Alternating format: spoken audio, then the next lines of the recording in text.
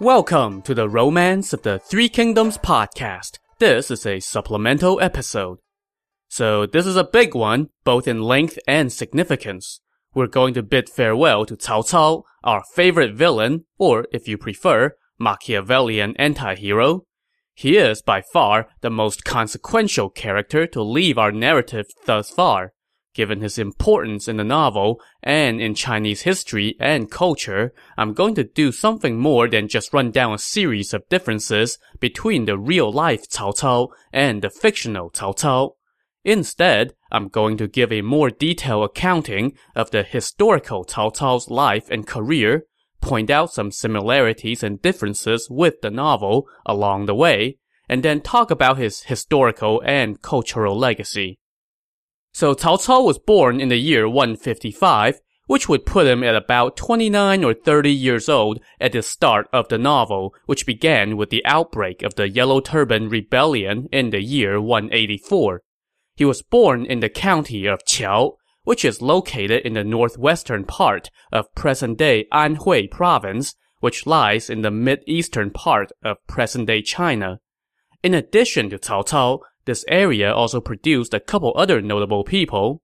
One was Hua Tuo, the renowned physician who lived around the same time as Cao Cao and, like in the novel, died by Cao Cao's hand. The other notable person from this area was Hua Mulan, the basis for the Chinese legend that eventually became the Disney movie Mulan. I'm still waiting for the Disney movie on Cao Cao, by the way. As we have mentioned in the podcast, Cao Cao's father was originally not named Cao, but rather Xiahou. But then he changed his last name after being adopted by Cao Teng, one of the powerful eunuchs in the Han court.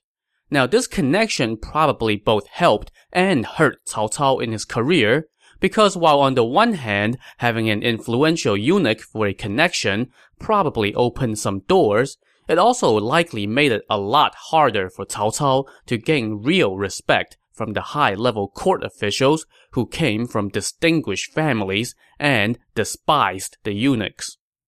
Cao Cao got his start in government at the age of 20 when he was appointed a district captain of Luoyang, the imperial capital of the Eastern Han dynasty.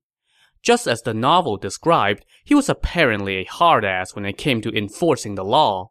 He once had a relative of a powerful eunuch flogged to death because the man broke curfew and was walking the streets at night. Now this may sound rather harsh, but the law was the law, so Cao Cao was in the clear. Even though he had offended someone powerful, Cao Cao had the law on his side and his own powerful backer, so the aggrieved eunuch could do him no harm. So instead, that eunuch just got him promoted away from Luoyang so as not to have to deal with him anymore. And that is how Cao Cao became governor of the county of Dunqiu at the age of 22. So it seemed like Cao Cao was on the fast track to success, but after about a year in his new post, he hit a snag. He had some very distant family relation to the empress at the time, but the empress became entangled in palace intrigue and was accused of witchcraft, causing the emperor to dump her.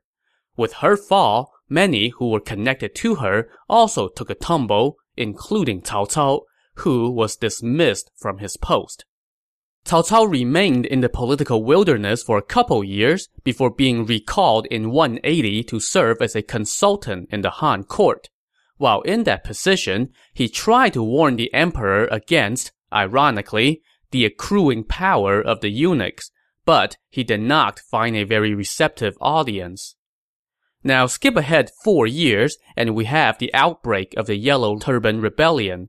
This was where Cao Cao really began his military career. He was named captain of the cavalry and sent into the field to deal with the rebels in one part of the country. He did a good job and was rewarded with a promotion and a transfer to another region to keep the rebels there in check. In that position, Cao Cao launched an aggressive campaign of suppressing unsanctioned religions. So why would he do that? Well, consider that the Yellow Turban Rebellion was led by members of Taoist sects. So putting down rogue religions was probably a way to smack down potential fifth columnists.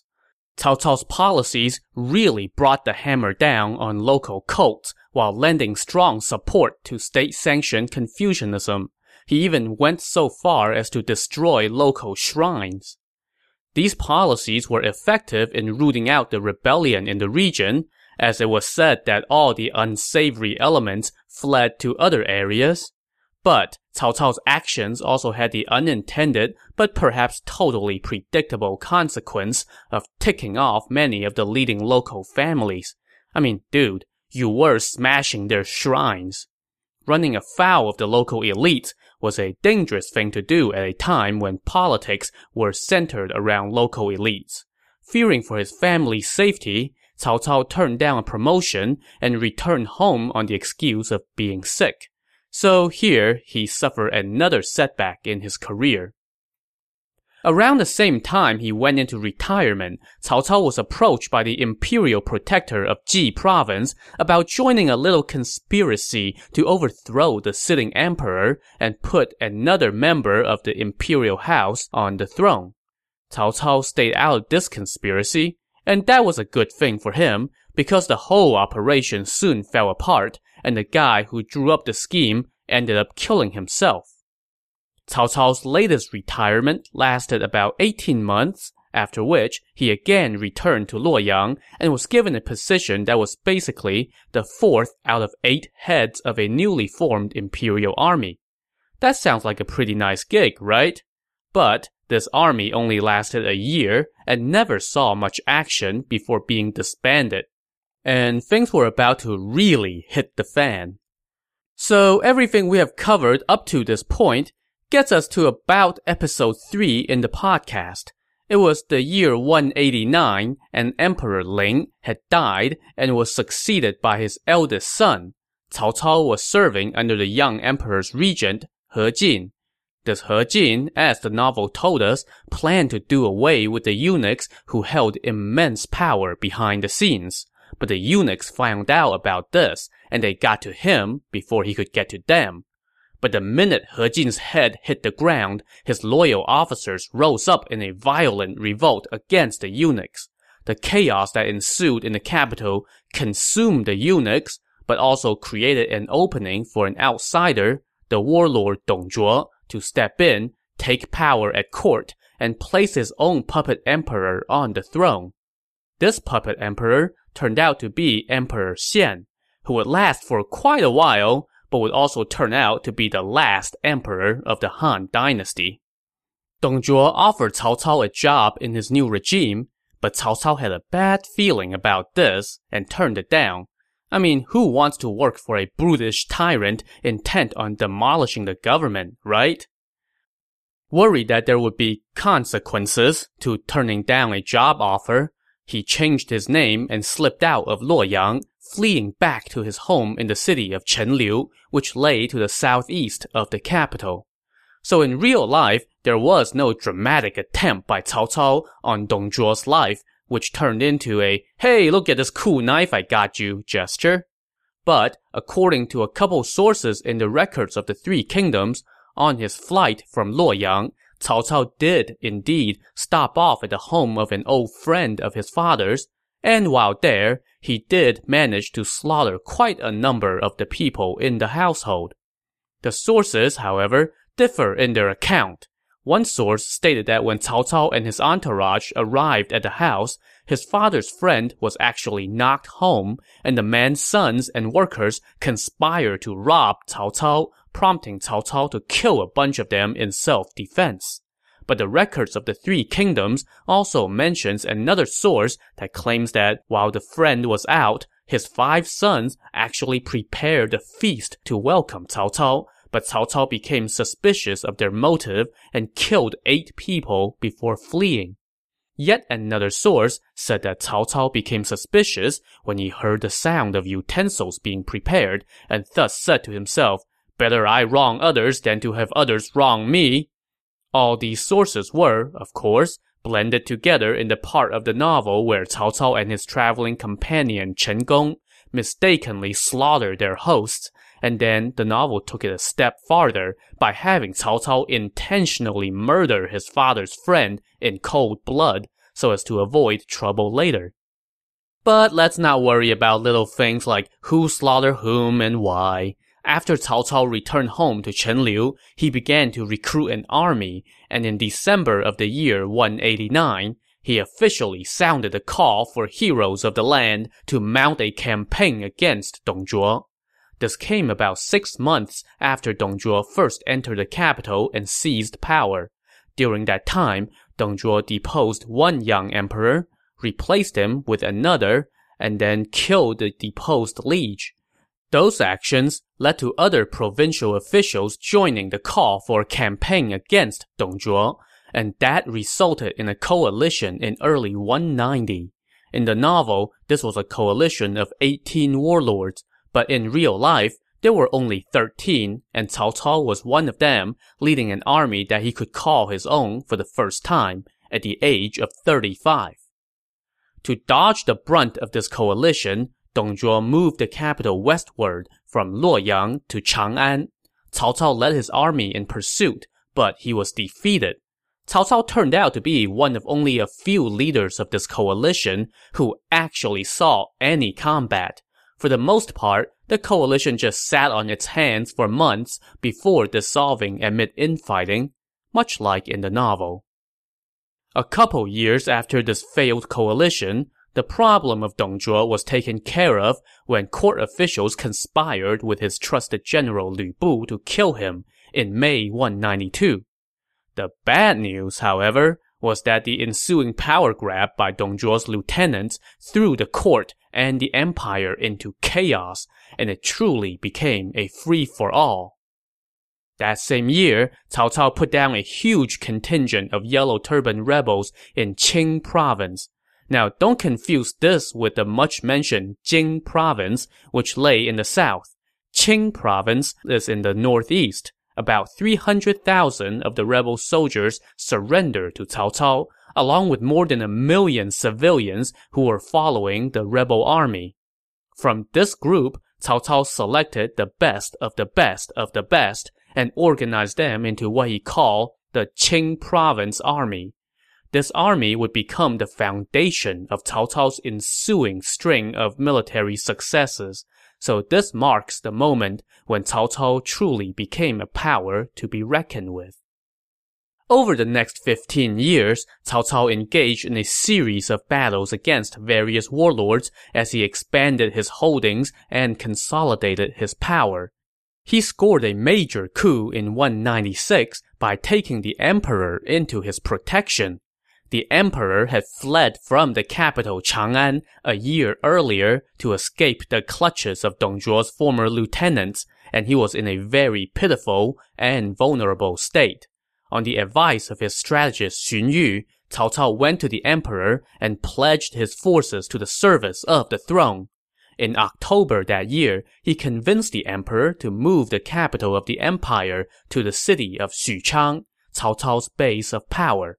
This meant that Cao Cao was now acting on the authority of the emperor in everything he did, which gave him prestige for sure, but more importantly, a significant degree of legitimacy in his campaigns against other factions. The ensuing years would see Cao Cao put down one foe after another. In 197, he forced Zhang Xiu to surrender, giving him control of the territory to the north of Jing province. In 199, he captured and executed Lu Bu, adding Xu province to his holdings. Then, in 200, he ousted a rebellious Liu Bei from Xu province. That same year, Cao Cao began his campaign against Yuan Shao, the most powerful of the warlords, at least on paper. The two sides began clashing in February, and by August, they had begun the most famous and pivotal of their showdowns, the Battle of Guandu. Many of the elements in the novel's description of this battle were drawn from historical accounts, from military tactics, like Cao Cao building catapults to attack the towers where Yuan Shao's archers were stationed, to the logistical concerns, such as Cao Cao's trouble with depleted provisions. So this battle lasted until October, when Cao Cao, on a tip from an advisor who had defected from Yuan Shao, launched a successful sneak attack that destroyed Yuan Shao's provisions. That knocked over the first in a series of dominoes, leading to the collapse of Yuan Shao's army and a total victory for Cao Cao. Yuan Shao managed to escape with his life, but after the Battle of Guandu, he never presented the same threat as before and found himself on the defensive instead. 2 years after that pivotal battle, Yuan Shao died, and just like in the novel, his sons took to fighting amongst themselves. That gave Cao Cao the opening he needed, and he successfully swooped in and wiped out the Yuan family in the year 207. But there was not much time for Cao Cao to rest on his laurels. In July 208, the same month when he was promoted to prime minister, Cao Cao personally led a campaign to pacify the south. His plan was to first conquer Jing province, which was held by Liu Biao, and then take over the Southlands, which was ruled by Sun Quan. The first part of that plan went off without a hitch, as Liu Biao died of illness in August and his son surrendered to Cao Cao. In retrospect, the takeover of Jing province seems to be the peak of Cao Cao's military career. At the age of 53, he controlled the northern half of the empire and was making promising inroads in the south. He would add more victories and territory going forward, but those future gains were going to be accompanied by more losses than he had experienced in the previous 15 years. The first of those setbacks came in December 208, a mere 3 months after he took over Jing province. I speak, of course, of the Battle of Red Cliff, where the coalition of Sun Quan and Liu Bei, helped by disease that wreaked havoc on the northern troops, dealt Cao Cao a decisive defeat. Now, we have already examined this battle in Supplemental Episode 6, so I will not rehash it here. But as we all should know by now, this was the battle that prevented Cao Cao from steamrolling the south, and its outcome set the stage for the formation of 3 kingdoms. After taking a couple years to regroup, Cao Cao set his sights on the west.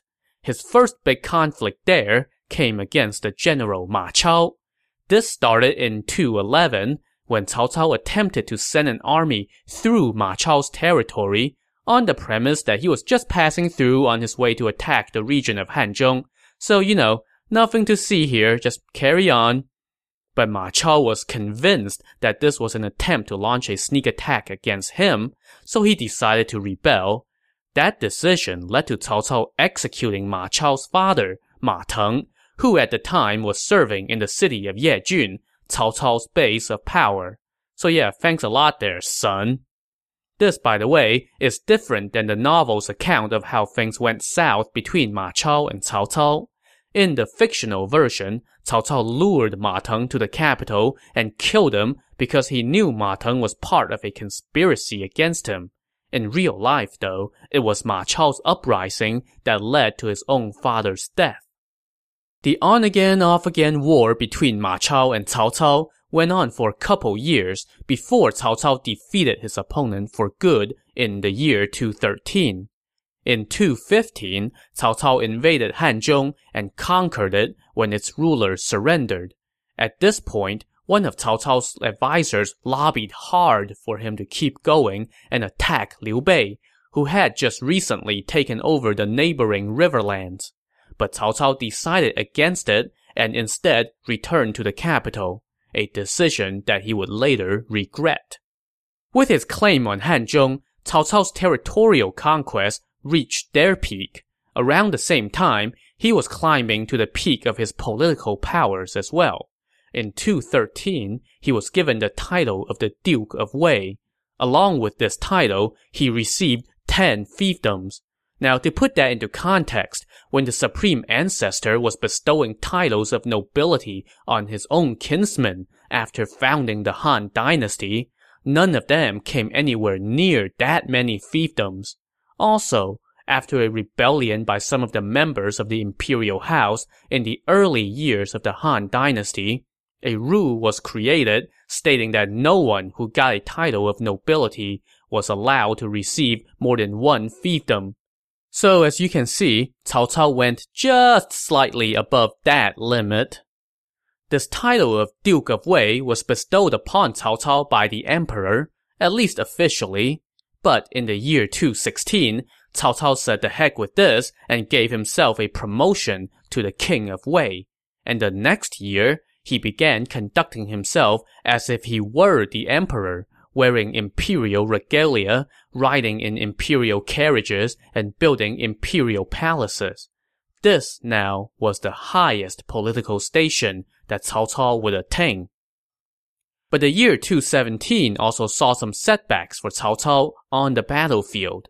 In that year, Liu Bei and Sun Quan both launched attacks on his territory. Cao Cao's generals managed to hold off Sun Quan in the east, but Cao Cao himself had all sorts of trouble against Liu Bei out west in the region of Hanzhong.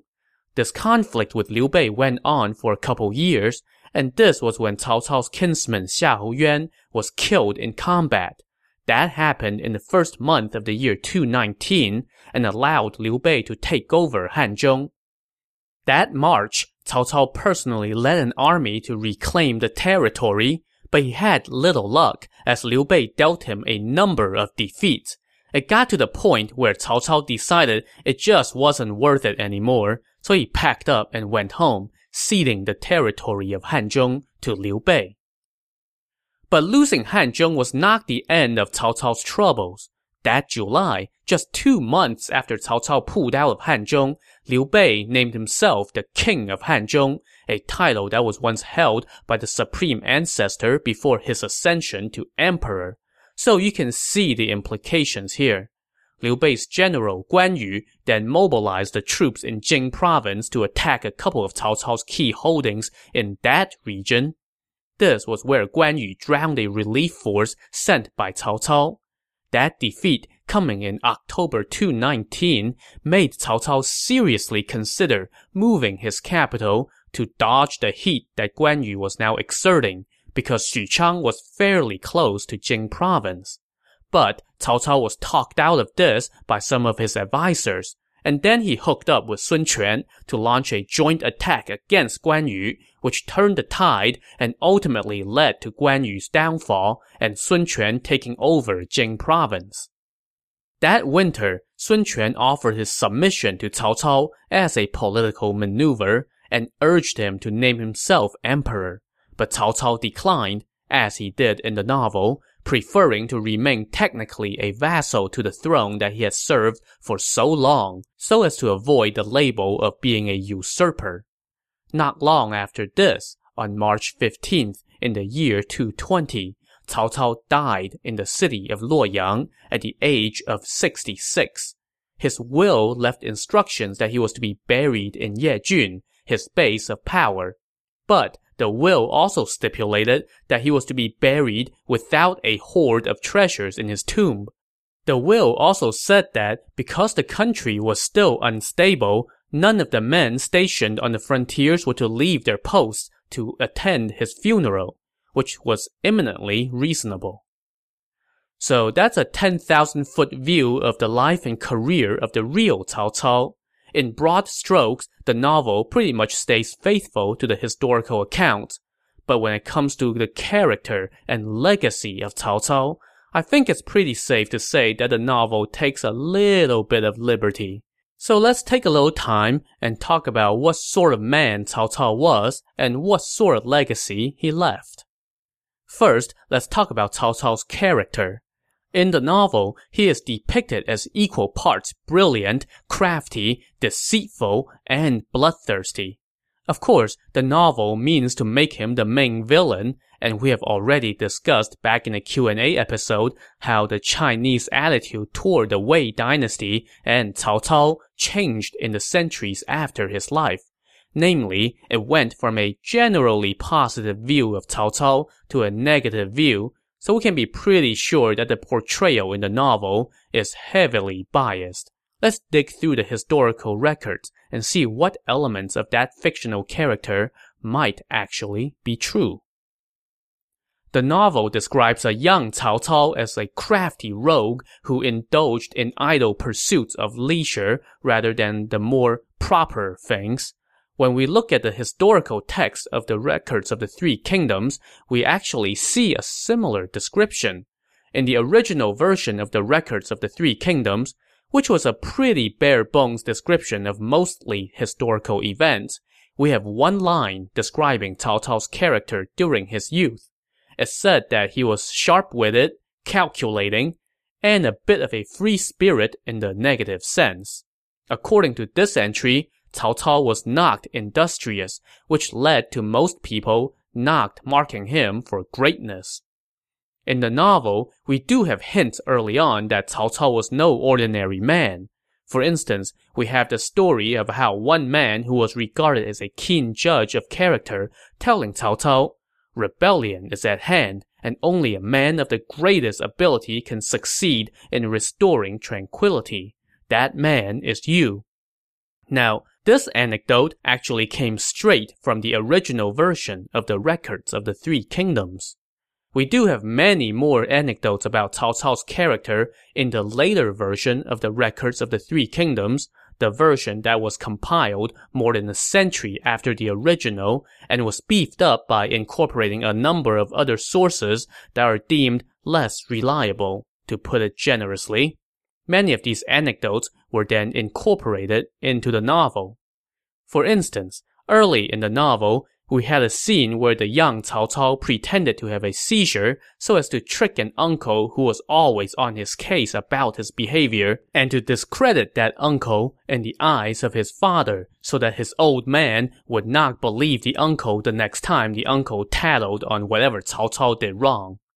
That story came from the later version of the records of the Three Kingdoms, which attributed the account to a text called The Story of Cao Cao.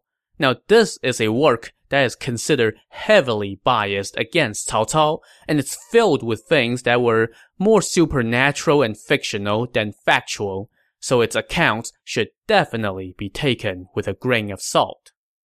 Despite his youthful delinquency, we see evidence that once Cao Cao began his career, he did not mess around with his duties. I mentioned earlier how strictly he applied the law in his first position, and that apparently was part of his administrative style for the rest of his life. In fact, he was seen as ruling according to the principles of legalism, a school of Chinese philosophy that emphasized strict adherence to laws and punishments. At least, that's what the Confucian scholars painted him as, and they did not do that as a compliment. But as we'll soon see, Confucian scholars had many reasons to hold a grudge against Cao Cao. First, though, let's talk about some of Cao Cao's other vices. The novel depicts him as a rather lusty man, and there is some evidence that this was not entirely unfounded. After all, he had 15 wives and concubines and acknowledged more than 30 children, including 25 sons. And then there was the time in the novel when he accepted the General Zhang Xiu's surrender, but proceeded to mess around with the guy's aunt, leading Zhang Xiu to stage an uprising that put Cao Cao to flight and killed his eldest son. That actually happened in real life. So yeah, there's definitely some smoke there. Then there are the accounts of Cao Cao's cruelty. In the novel, he certainly lopped off more than his share of heads. Now, certainly, you can't really fault the guy for killing people who wanted to kill him, such as all those people who conspired against him at court. But there are also records of less justifiable acts of brutality that did not help his reputation. For instance, between 193 and 194, Cao Cao launched an attack on Xu province as a response to a military campaign by that province's imperial protector. In the war initiated by that imperial protector, Cao Cao's father was killed. Now, accounts differ as to how or why Cao Cao's father was killed. Some sources said the imperial protector of Xu province specifically sent men to kill him, while other accounts said that it was the act of a rogue officer who had actually been sent by the imperial protector to escort Cao Cao's father to safety. The novel went with the later version, no doubt to paint Cao Cao's response as more villainous. In any case, Cao Cao's response, according to the historical source, the Book of the Later Han, was way over the top. He not only launched an invasion of Xu province, but also engaged in a massacre of its people.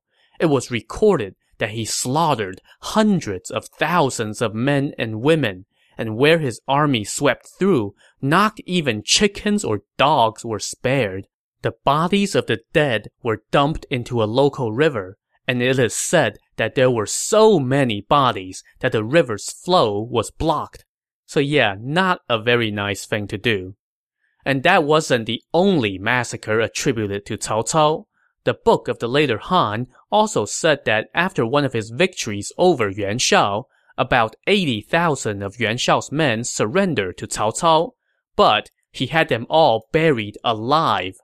Oh, and then there were the cases where he put to death anyone who rubbed him the wrong way, who tried to get close to his puppet emperor, or who just presented some sort of threat to him. If those historical records are indeed accurate, I think we can say that Cao Cao earned his reputation for cruelty in spades. So far, our discussion of Cao Cao the man hasn't been particularly flattering. But let's shift our focus to Cao Cao the statesman, Cao Cao the politician, and Cao Cao the administrator, areas where I think he deserves much credit for what he accomplished, though again, we'll see that Confucian scholars would have something to say about that. Dr. Ralph de Crespigny, a noted Western scholar on the Three Kingdoms period, called Cao Cao a man from the margin, because Cao Cao did not come from a great lineage, and the Han Dynasty was a time when lineage was a huge factor in how far you could get in life and in the Han court. Cao Cao and his father got government jobs because of their connections with the eunuchs, who, while powerful behind the scenes, were looked upon as vermin by all the officials, as the novel made very clear. Cao Cao definitely was not considered in the same class as, say, Yuan Shao, who came from an illustrious family where 4 generations has served in one of the top 3 ministerial posts at court. Given this context, it is indeed impressive that Cao Cao managed to rise to basically ruler of the northern half of the empire. And remember that he didn't just usurp power from the ruler of a united realm. He actually had to fight on the battlefield for every piece of territory under his name and outmaneuver his enemies at court. Of course, he did not do all this alone. He recruited many men of talent, and how he recruited them is one of the reasons that Cao Cao did not enjoy the favor of Confucian scholars. So to lay out some background, Confucianism was huge during the Han Dynasty. It was basically the philosophy of governance, and to even have a shot at a government career, you had to be fairly well versed in Confucianism. And Confucianism was all about doing things the right way, the morally ethical way, so a man's perceived character had just as much weight as his talent, if not more, when it came to career prospects. But in the last years of the Han, the great upheavals that rocked society pried loose the Confucians' grip on power. As Cao Cao came in from the margins and rose up toward the top, he elevated with him a group of men who could also be considered from the margins, chosen not for their outstanding character, but for their talent alone. In fact, Cao Cao explicitly said that he valued talent over character. Now, he certainly elevated his share of people from the literati, the pool from which the Han court traditionally drew people to fill its ranks. But Cao Cao also pulled in people from a much wider array of backgrounds, no matter where they ranked on the Confucian morality scale. Beyond revamping the qualifications section on the Han court's help-wanted ads, Cao Cao also administered according to the principles of legalism, as we mentioned earlier. Of course, legalism was the ruling principle of the Qin dynasty, which every good Confucian at the Han court knew as the corrupt, tyrannical dynasty that the Han overthrew. So, adopting legalism as his guiding principle set Cao Cao up as sort of the antithesis to the Confucians. Now, why would he do this? According to De Crespigny, this was part of Cao Cao's efforts to rip power away from the great families of the time, which had traditionally dominated politics and were steeped in Confucianism. De Crespigny paints a political backdrop where true power during the later years of the Han rested not with the imperial government, but with the landed gentry and the court officials, i.e., the people from the quote-unquote good families who were pious Confucians. What Cao Cao was trying to do was to centralize power in a strong imperial government, so he had to weaken those families, and knocking Confucianism from its perch as the governing philosophy of the day was a key in doing that. Of course, that move earned Cao Cao much contempt and scorn from Confucians in his time and in later ages. And since Confucianism, not legalism, would enjoy a resurgence in later eras, it was the Confucianists who got to put their spin on history. So in their telling, Cao Cao failed to reunite the empire because he was not a pious man. I quote here from a lecture by De Crespigny. Rather than receiving praise for creating a measure of order out of chaos, Cao Cao receives blame for not doing more. And in Confucianist analysis, this political failure is explained by a lack of personal virtue. So Cao Cao is painted as cruel and cunning, a brilliant but flawed tyrant, the man against whom the loyal Liu Bei, the brave Guan Yu, and the brilliant Zhuge Liang, all men of Shu Han, could demonstrate their wisdom, nobility, and skill. Still, even the most biased Confucianist spin cannot cover up the fact that Cao Cao did reunite the northern half of the empire, which says something about his skills as a commander and politician. But that was not his only noteworthy accomplishment. When he wasn't fighting for territory on the battlefield, he was paying attention to important aspects of society, and chief among them were agriculture and education. To take agriculture first, we've seen numerous mentions of famine in the novel, especially in the early parts, as a result of natural disasters and man-made wars. In real life, there was indeed a major famine in 194 due to a plague of locusts that left the people so desperate that they turned to cannibalism to survive. This was terrible for the general population, to be sure, but it also was a major blow to the armies because, as the old saying goes, an army marches on its stomach.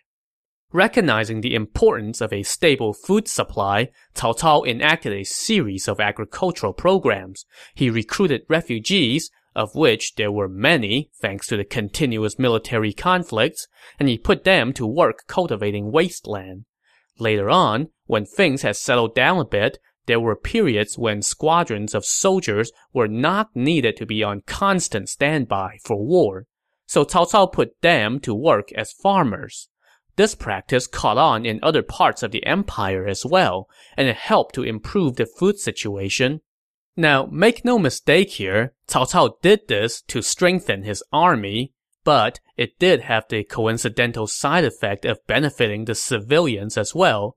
And if you were a civilian at this time, that was probably about as good as you could hope for. Seriously, the Three Kingdoms period sounds like a really, really bad time to be alive. On the education front, in the year 203, by which point he had destroyed most of Yuan Shao's forces, Cao Cao decreed that counties and cities in his territories were to start paying more attention to education. Every county above a certain size had someone in charge of education, and promising young people were picked to go to school. At the same time, Cao Cao also paid special attention to collecting and preserving literary works. So in those ways, he helped to keep scholarship alive during a time when the pen played second fiddle to the sword. But Cao Cao did more than just promote and preserve scholarship. He also had a reputation as a fine scholar in his own right. He is recognized as a standout poet of the era, and so were two of his sons, Cao Pi and Cao Zhi. Together, they were known as the Three Caos, and their works were key drivers of a particular style of poetry known as Jian'an poetry, taking its name from the imperial name of the era during which Cao Cao's son ruled. The style represented a move away from the conventional poetry popular during the Han Dynasty. The typical Han poem, written in a style known as Fu, tended to be very long and described a subject, such as a place, object, or feeling, in very minute details from many angles. The typical Fu poem also tended to use an anonymous voice and try to cram in as many exotic Chinese characters as possible, as if the composers were all trying to show off their SAT vocabulary. In contrast, Jian'an poetry is known for using a more personal and direct voice. Cao Cao's work in particular was deemed as unpretentious and yet profound. Only a fraction of Cao Cao's work has actually survived to the present day, but we got a taste of it in episode 59 when I regaled you with the poem that he sang from his ship at Red Cliff. The works of Cao Cao, his sons, and other poets who contributed to the Jian'an style had a major impact on the development of Chinese poetry. Tang Dynasty poetry, which arose 4 centuries after Cao Cao, is generally considered to be the cream of the crop when it comes to classical Chinese poetry, and aspects of Tang poetry can be traced back to the developments that began with Jian'an poetry. So there you have it, a much longer than usual episode, and yet still merely a 10,000-foot view of the complicated, multifaceted creature that was Cao Cao. As a kid, I saw him as the stories portrayed him, a villain. But as I have come to learn more about Cao Cao, I have definitely developed a much greater appreciation for the man. He trampled many an existing norm in climbing to the top of the political ladder. He was a commander who reunited half of the empire by military might, a statesman who improved the lives of the people in his territories, a tyrant who held the emperor as his puppet and killed anyone who dared to defy him, a scholar who helped forge a new direction for Chinese literature, a villain so universally recognized through the centuries that he even has his own distinct Beijing opera mask. People have called him cunning, cruel, lusty, deceitful, and treacherous, and there are parts of the historical records that could be cited to support all of those descriptions. But no one could deny that he also brought a semblance of order to chaos. In an era where anybody who was somebody thought they could become top dog, Cao Cao was one of 3 men who actually succeeded.